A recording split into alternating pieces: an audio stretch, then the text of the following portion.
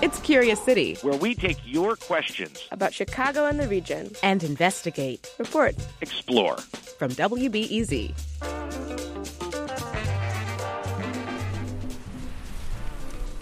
It was a fine, crisp fall afternoon. The perfect kind of day for a bike ride through a graveyard. That's how Todd Keller felt. So he hopped on his bike and pedaled over from Rogers Park to Rose Hill Cemetery on Chicago's far north side. I figured I could slip in with my camera and shoot a few shots. Todd's a big fan of Rose Hill. It's a 350-acre island of calm green in a sea of urban density. Peaceful, beautiful. Its paths whip and wind around the elaborate graves of former Chicago mayors, Civil War soldiers, and a U.S. vice president.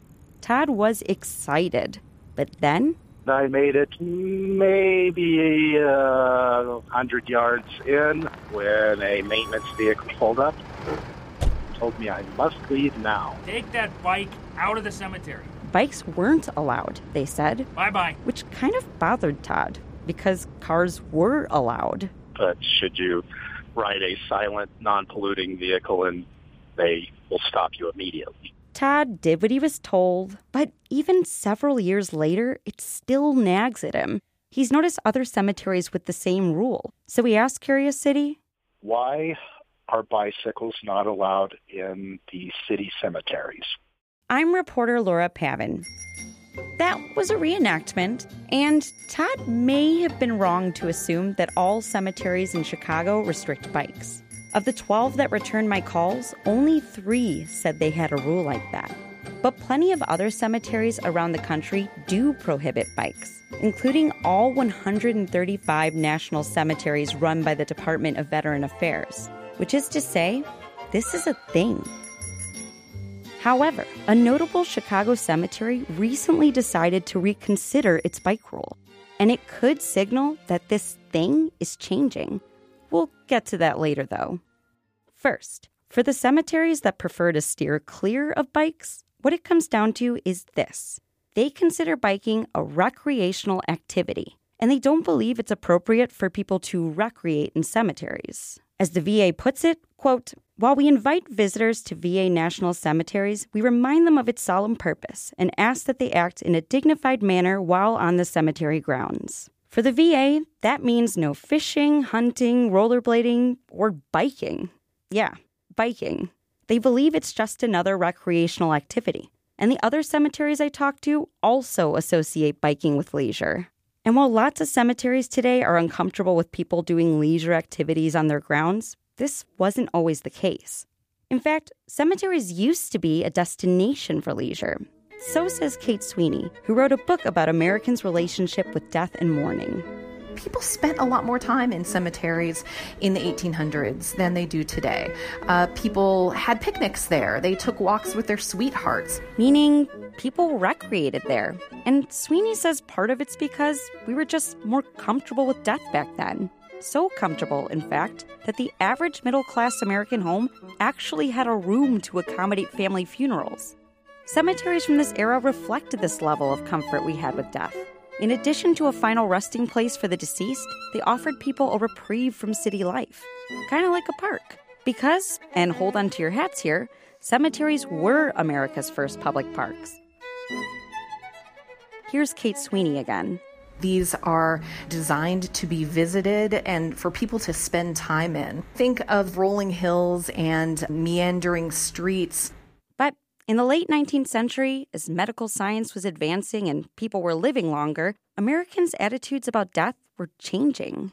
We began to see death and care for the sick and dying move from people's homes to places like hospitals and funeral homes. So professionals really took over the care of the sick and the dying. So, as you can imagine, Americans' relationship with death around this time became a little more hands-off and distant.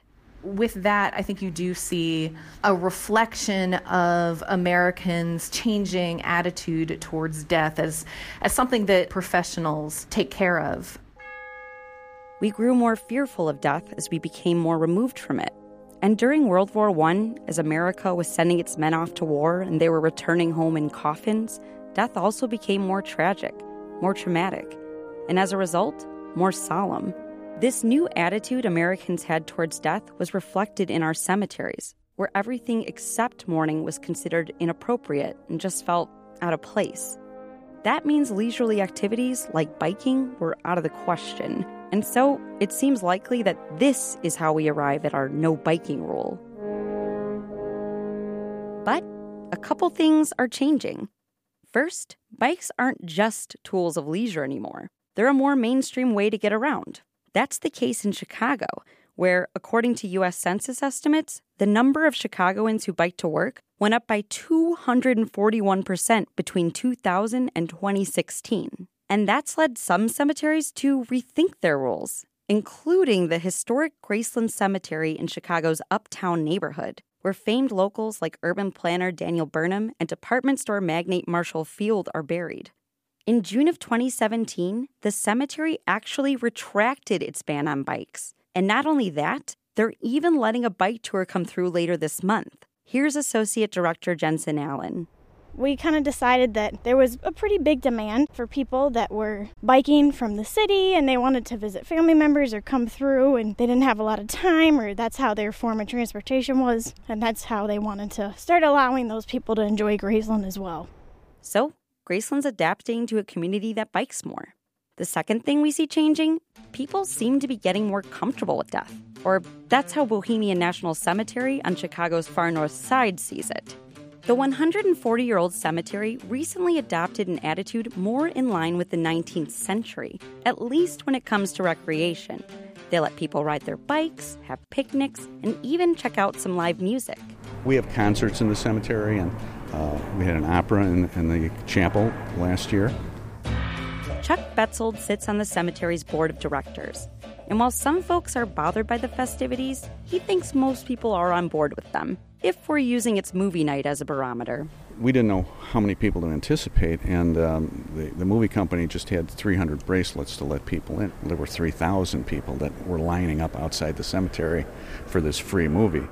All right, so a movie night can be a good way to enjoy the beauty of the space. But when it comes to bikes, Chuck Betzold says they're welcome if you're respectful.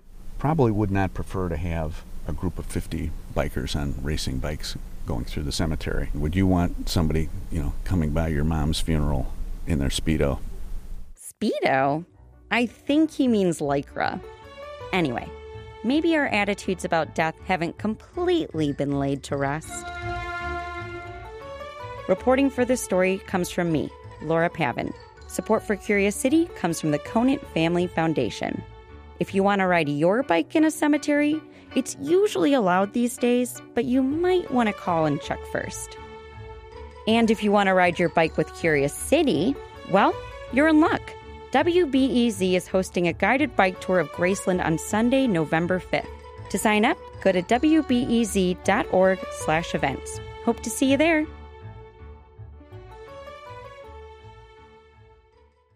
Next time on Curious City, look on the most popular rental websites and you can find apartments in just about any Chicago neighborhood, but not Chinatown, even though there's lots of rental property there. Now, there are rental listings in Chinatown, they're just in Chinese. What does this rental say? This unit located on the 5th floor, 2-bedroom, washers, dryers, and good view. So is this a form of discrimination or a good way for a community to maintain its character? That's next time on WBEZ's Curious City.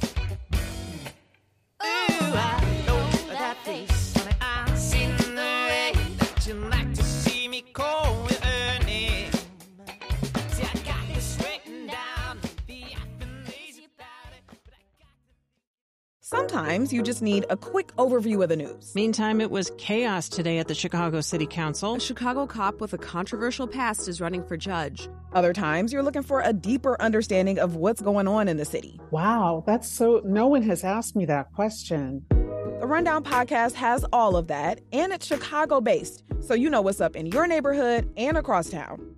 Listen to The Rundown wherever you get your podcasts or at wbez.org/rundown.